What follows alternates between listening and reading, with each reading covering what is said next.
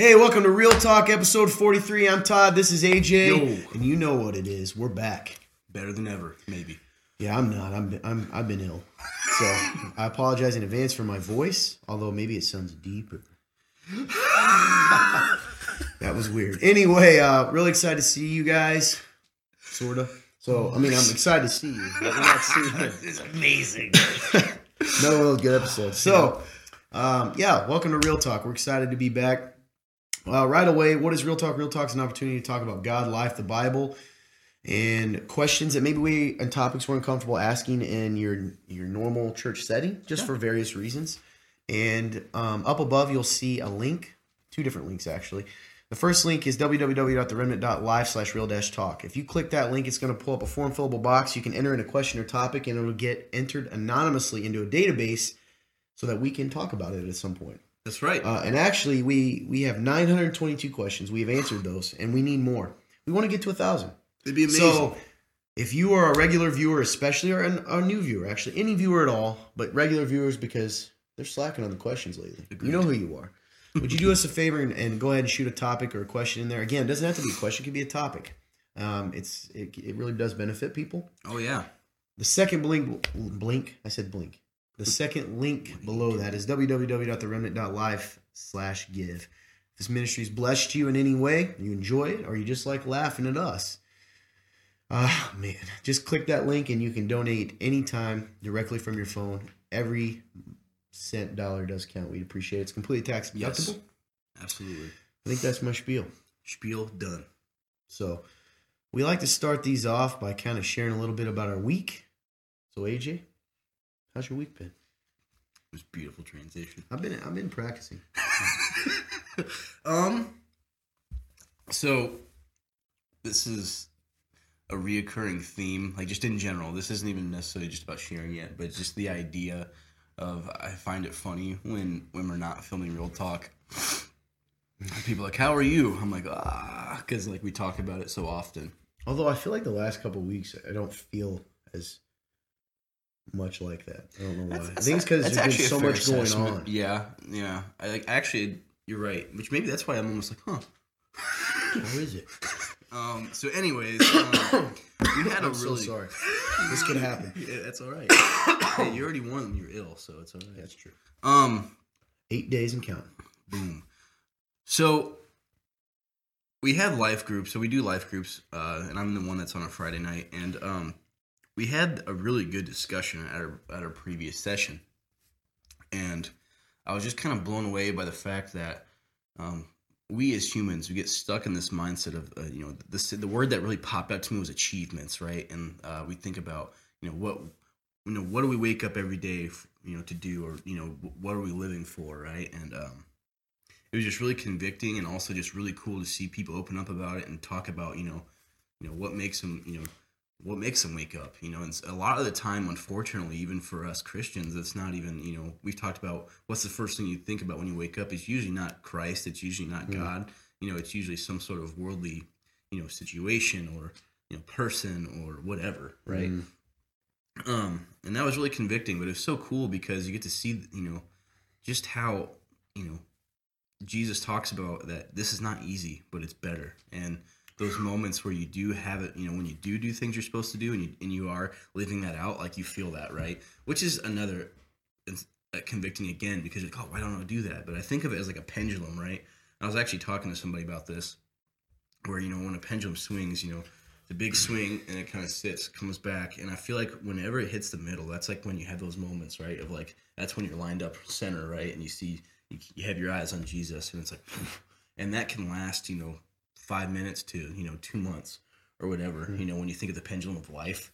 But how surreal is that? Like, to me, it's such a cool, like not cool, but it's just a good representation of life, and how we tend to look left, look right, but we only have moments every once in a while where we actually are centered on him, right?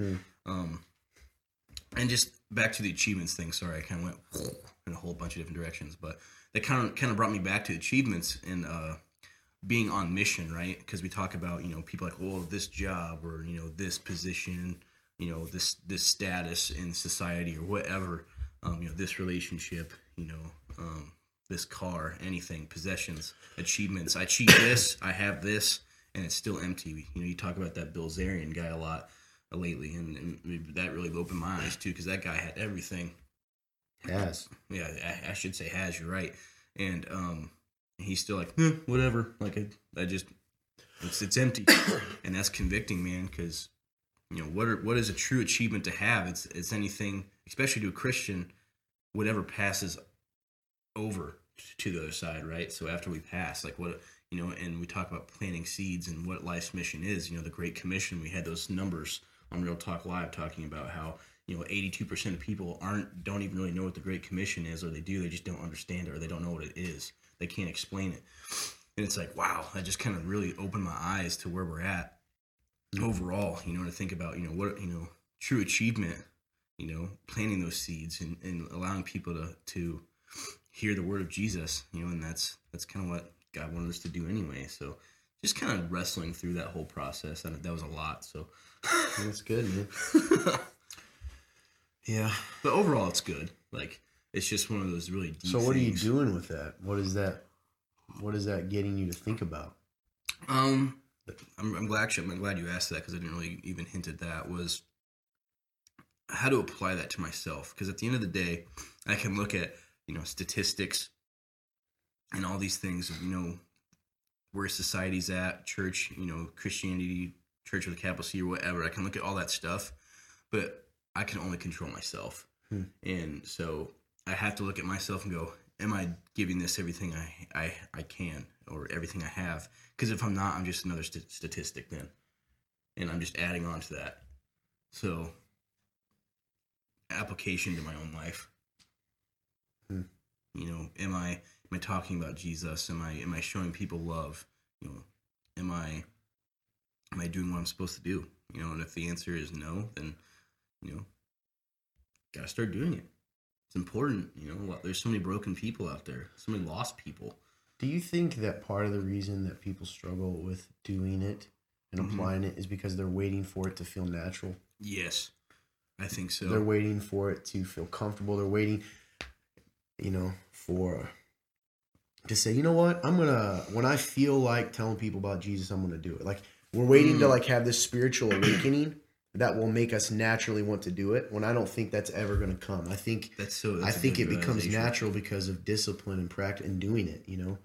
Because I was thinking about it for myself, what you said, and it's like, sometimes I think I'm waiting for that. I'm like, okay, I'll keep praying, God, and when you change my heart and make me want to do this more, then I will do it. Even if I'm not consciously thinking that, that's kind of the way I live my life. You shared a really good story a long time ago that always stuck with me. You were talking about being with some people, and you mentioned how, you know, the solution to a lot of the things that you guys want to do was, well, we're going to keep praying about it. And eventually you said, why do we keep praying for something that we know we're supposed to do? And I was like, ooh, that's deep, man. Like, that's so true. Because like you said, they're probably just waiting for it to feel natural. They're waiting for it to be like, okay, this is all right to do because I feel like it, you know? Yeah, the context was a group of youth leaders. I wasn't working in a church at the time. I was working for a faith-based nonprofit, was the official term. And I gathered them together because I had such a passion. I worked with a lot of at-risk youth and youth that came from tough backgrounds who didn't know Jesus and their families didn't. And we were not equipped, my organization, to be a church, but we definitely were a place that they congregated. Like, they would come there. So we would, you know, the pitch was, please come fish in our pond, churches. Like, come here and see that these people are needed. And I was asking about, like, how can we partner? And I remember, man, it was so disappointing to me and frustrating because that's what they kept doing. Well, I don't know. And I always felt this sense of like defensiveness, like they were thinking that I was saying they're doing something wrong. And there was a lot. There was probably 15 like people, like leaders. Yeah. And I said, you know, can we do this? And I still remember this lady's face. She's you know, well, we should definitely take time and pray about it. And I wasn't a jerk, but I said, why are we? He just said, I said, why are we praying about something God has already told us to do? And then they just got so upset. Yeah. Like, you know, I had a couple, like maybe 2 to 3 stay after and say, I get what you're saying, but everyone else sort of left in a huff, you know. And yeah, that, I don't know, man. I think we do. It's funny that I think you bring that up is good because we pray about things that he's already told us to do. Mm-hmm. So God, should I love them? Lord, help me to, should I forgive this? It's like, man, he already told us what to do. You just don't want to deal with it. Right. It's good. It is good. Anyways, that was a lot, so I hope you guys got something out of my spiel. And Hey, if they didn't, they're not listening. Oh, thanks, man. I think my buddy Chris, I just said his name in case he's watching. Shout out to you, buddy. Nice. He used to have this, I called it a corny church saying. He said I think he got it from his dad or a different pastor or something, but he said, if that didn't set your wood on fire, okay, I'm going to ruin it. I'm not. Then your wood's wet or something like that. Nice. Yeah. I like that, though. Chris, if I Good butchered analogy. it, feel free to post it below Yeah, with the comment actual below. saying is. But anyways, how are you doing? How's your week? Good. I have been sick. Yeah. So I got sick probably a month ago. I started having sinus stuff. I went to the doctor. Honestly, at the time, I was just feeling some pressure. I went to the doctor. They gave me an antibiotic. I took it. It was like I think it was a 10-day. Not entirely sure. I think that's what it was. So I took this, and I remember thinking at the end of it, I was like, man, this is still not completely gone. But I did feel better because I have a lot of sinus stuff, so I waited. And then that Sunday, well, first of all you guys got sick. Like, everybody did. got sick. I don't think I was patient zero. We all know who that was, in case he's watching. He gets so happy when we tell him he's patient zero. Jason. Anyway, so that Sunday I woke up with this weird, just a pressure. Yep. So anyway, I waited a while and they gave me an antibiotic. And honestly, I'm an anxious guy when it comes to medicine. So I'm allergic to penicillin. Okay. And I still remember when the doctor told me this. I wasn't a super tiny kid. And he's like, yeah, it's a good thing. I think I'm almost positive, like, hey, I could have died if you kept taking it because I got a rash and got more and more sick. And That's so terrifying. so anyway, the doctor this past week, I went Sunday or Saturday, I don't remember. And they're like, yeah, it's probably either, I didn't tell you this part, either it's the one that's still there or you caught something from all the other people that got sick again. Goodness, just an endless cycle. Yeah. So they're like, here, let me give you this one that is a penicillin derivative, but there's only a 10% chance you'll get sick from it. And I walked out going, boy, 1 to 10. So I told myself I was going to wait because online and stuff, it says 10 days. Your body can usually beat it in 10 days. So if you're not feeling better in 10 days, go to the doctor for an antibiotic. I didn't wait. So I think tomorrow's 10 days. Why'd I tell everyone that? I don't know. So part of life. Yeah, pray that I feel better. I don't want to take that medicine. Hashtag pray for Todd. Yeah. For my sickness. Anyway. So that's been, I don't know why I told a 20-minute speech about the fact I could have just said it like this. Man, I haven't felt great. Today's okay. Yeah. You can probably tell by my voice, I just feel really congested still. Yeah. Other than that, I've been thinking through some of the same things you said. We had a pretty good life group. Yeah. But also, I had a good talk with Tim. You know Tim. Yeah. We've been talking kind of back and forth through, we have an online communication thing for the church. Yeah. And it started in person Sunday, me asking, and I think through a lot about what Jesus says about forgiveness and sin and how we handle sin in the church. So I won't talk for 40 minutes about this, but I'll give a scenario. So I think it's interesting that if someone comes forward in repentance and they confess a sin, we still discipline them. Like we call it discipline. Yeah. Instead of understanding that for them to come forward and admit that is humility and repentance. And so the way we should view it, I think, biblically is how do we help our brother overcome this? That's right. And how do we, our sister, whatever. And I think in the church we have a culture of punishment. And we say that we don't. And we say, so we preach, a lot of times we hear sermons that are sort of fear-based. So they're like, God's going to reveal it, and you're sin, and all that stuff's true times. But what it creates is this idea of, well, if God's going to do it anyway, like, why will I go forward? Because we see how people handle. So let's say in a church, there's a church leader, he messes up. I don't know. Maybe he's addicted to, it could be drugs, whatever, right? Sure. Could be pornography. Could be, maybe he even, the big one, adultery, whatever. He comes forward. He confesses it. She, whatever. What happens? We immediately, they get disciplined. We see how they're disciplined. The whole congregation. Mm-hmm. And then what does that do? It just makes them scared to share, right? Yeah. Now, I'm not saying to hide anything. I'm not even saying I've landed on anything. But what I'm saying is that's interesting because I think repentance. See, we don't think about the fact that there are people out there that, if confronted with their sin, would not repent. So what they would do. So for instance, let's say we've got guy A and guy B. Guy A and guy B both get caught in sin, whatever that is. Guy A says, "You're right, I'm sorry, I've messed up, forgive me." Guy B comes up with excuse after excuse. "It's not my fault, I didn't do this, you guys didn't help me, my wife didn't love me, whatever. That's not repentance. But we treat them both the same because they were caught and not That's really good, come forward, okay? So here's the thing. Even David didn't repent of his sin until he was confronted by the prophet. Yep. So he kept making excuses. The prophet says it, and then David immediately's response was, "What have I done?" Whereas Saul, for instance, when confronted, his response was to make excuses. Yep. But we're so afraid, we're afraid that people are going to repent and not mean it, that we want to punish them or see if it's real.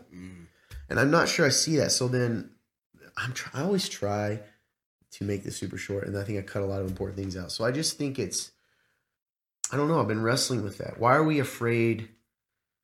So I had a guy, let me back up. So in that conversation, we're kind of giving these scenarios, me, Tim, and another guy, one of our really good friends and works in ministry here. And he said, well, I think the reason we do it is because what we always say is we're going to make this guy step out of ministry. He's going to step away from the church for his own health. Yeah. I don't necessarily think we always mean that. What you really mean is what this guy said. He goes, well, for his own health, what it really means is, well, how's it going to look to the congregation and to the community? And I said, exactly. It isn't about his health. It's about, we want to make sure that to the community, we are distancing ourselves from this person's mistakes. So it doesn't hurt your image. So it doesn't hurt the image. Right. Now, what if the entire church congregation, something happened, someone's really repentant, they stood by that person so that when the community came against them, they would just say, yeah, we know he did it, and he's sorry, and he's working on it, and he's trying to overcome it. That's right. Because the end goal of anything, even God's discipline, is to restore us and bring us back to Christ. That's what it says. So a crazy verse, man, that he shared with me today. Tim was asking me a question, and I've wrestled over this a lot because my mind says, I can't be reading this right because it feels wrong to even me. Well, no, I mean discipline and all of these things. Am I making sense over here, Clint, the intern? He's saying, yeah, okay. He'll tell me if not. If you guys don't know who Clint the intern is, you're going to hear a lot more about him. That's right. So, okay. So it says in 1 John 4:18, there is no fear in love. Instead, perfect love drives out fear because fear involves punishment. So the one who fears has not reached perfection in love. We love because he first loved us. There is no fear in love. Instead, perfect love drives out fear because fear involves punishment. So if that's the way God loves us, and it's essentially saying, and then you can read it in ESV, sounds a little different too. There is no fear in love, but perfect love casts out fear. For fear is due to punishment, and whoever fears is not being perfected by love. It's pretty much the same, I guess. So I look at the way God views us. Yeah. And the Bible tells me that that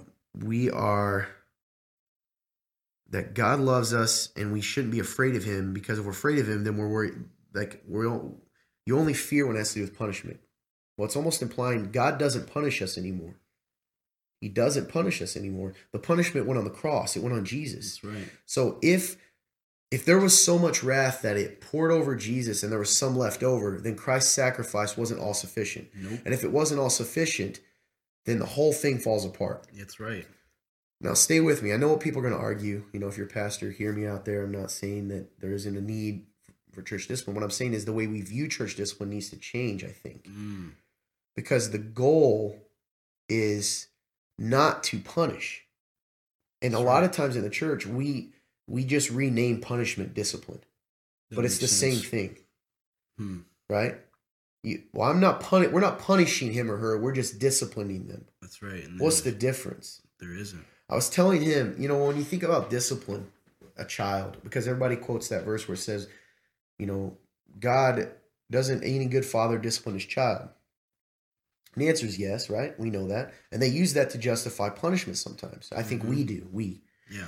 But I was thinking about discipline in different ways with children. So if a father, if a child is learning how to walk, Okay. you ever seen a dad or mom hold the kid's hands and try to get them to walk? Yeah. When the kid doesn't walk, right? Have you ever seen them? They'll kind of hold their legs up. They don't want to do it. They don't throw them on the ground then and kick them and say, stand up and walk. You didn't obey me. No, they say, nope, we're going to walk. I'm going to show you how to walk. Yeah. That's discipline too, right? Isn't that disciplining the child? It's saying, no, I'm not going to let you do that. I'm going to walk with you. I'm going to make you do what you need to do that's good for you. Yeah. But when we think of it as punishment, which is the spanking. But what if discipline isn't doing that? Because I think even God's discipline is to bring us back to repentance. That's right. So what if someone's already repentant? Why would he hit us if we're already repentant? Yeah. Well, So we mix it up. We apply discipline and punishment that is intended to bring someone back to repentance. Paul talks about this. And we apply it to repentant Christians. Does this make sense? Yep. I'm Intern with you. Clint, does this make sense for the world out there? He would tell me. Okay. I'm with you. So I think that is what do we do with that? Yeah. Well, Because then here's real quick, sorry. So what all that does, assuming this is right, is it makes people afraid to confess their sins. yes. Because what's going to happen? I'm going to get hit. Yes. And they're already afraid of God. So then we hide it. Well, what happens when you hide things? Well, they can't be healed. Mm-hmm. So, sometimes we talk about these issues in the church about that, 80% of men, I'm making this statistic up, but it's a high percentage of men struggle with pornography. High percentage of pastors struggle with pornography. They've done surveys, anonymous surveys. Well, that's horrible. I was like, okay, that is horrible. What are we doing to help our brothers and sisters feel loved and safe enough to confess sin? Instead, you're making them hide it, and then you're surprised that they're hiding. Like, we have to change the way we view this. That's right. Because the goal is not to punish. It just told us that. The goal of discipline is to help us become more like Jesus. And even when Paul talks about casting people out, Jesus himself said it in Matthew 18. The goal is to, like, the tough discipline, the punishment, whatever you want. No punishment, shouldn't you call it, but the spankings, whatever you want to, word you want to hear. The hurtful thing is only to wake them up to repent. So don't apply that to a repentant Christian already. They already have repented. That's right. So now it's how do we come beside them, love them, walk with them, teach them how to walk. That's so good. I don't know if hopefully that makes sense. It does. Well, So I've been wrestling with that. Essentially, we've created a culture of just fear.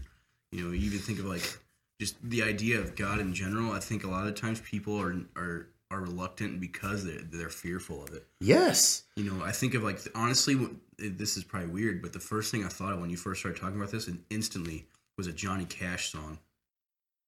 And he talks about sooner or later God's going to cut you down. And like when people hear that kind of thing, like why would they want to follow a God that's just going to cut you down? And it's terrifying. And like It is. it's just creating a fear of culture. So why would people want to confess sin? Why would people want to try to do what you're supposed to do when it's like they're in this weird middle ground? Because like, well, I'm supposed to confess, but I'm also fearful because these people are doing this. And if I do it, they're just going to beat me up. Beat you up. Yeah. Well, then, yeah, you're right. And then the scary thing is, so already they're afraid to tell any person. Are you ready for this though? But then they apply that to God and they say, I have to hide from you. Yep. Because what you're going to do is punish me. Yep. When the Bible actually says that when we come boldly to the throne and confess our sins, he is righteous, or he is just to cleanse us from all unrighteousness. Something like he is faithful to cleanse us from all unrighteousness. Like that's it. And we don't live in that, man. And I was thinking again. I was talking with Tim, and this verse has always been a favorite to mine too. And the heart of Jesus, and he brought this up because he was kind of asking me, man, we were talking about. He goes, now I see this verse, and so Jesus says, he goes to the tax collectors. He tells the tax collector, which a tax collector, it's not just the IRS. We said this back in those times. It was a traitor. It was a Jewish person who betrayed the Jews and was working for the Roman Empire. He said, follow him. While he was reclining at the table, this is Matthew 9, at the house, many tax collectors and sinners, these are not good people, right? Came to, according to the culture, came to eat with Jesus and disciples. When the Pharisees saw this, they asked his disciples, why does your teacher eat with tax collectors and sinners? But when he heard this, he said, those who are well don't need a doctor, but the sick do. Go and learn what this means. This is Jesus. I desire mercy, not sacrifice. Man. I don't know, man. And he goes, I didn't come to call the righteous but sinners, and that means the righteous, not sinners. What does he mean by that? He means people who are willing to know that they are sinners. Yep.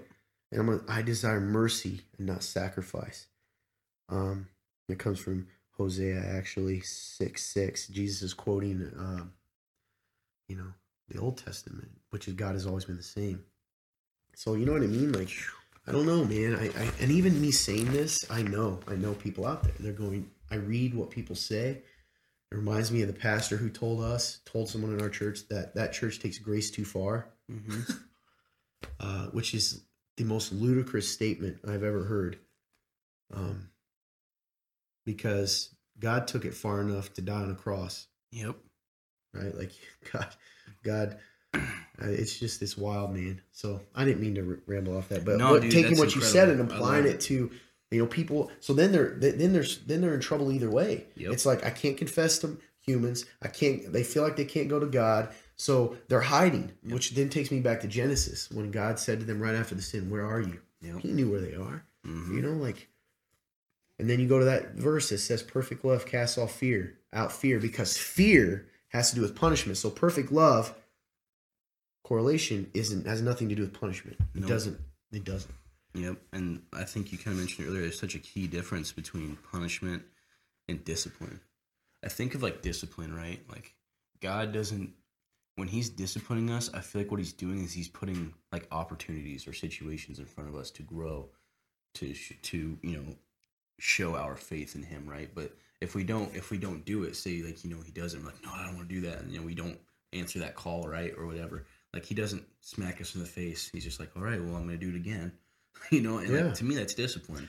Yeah, and it doesn't mean that there aren't times that if we are unrepentant or we have something in our life that we're not seeing, that it's going to hurt for him to bring to our attention. But when we're repentant, we're battling.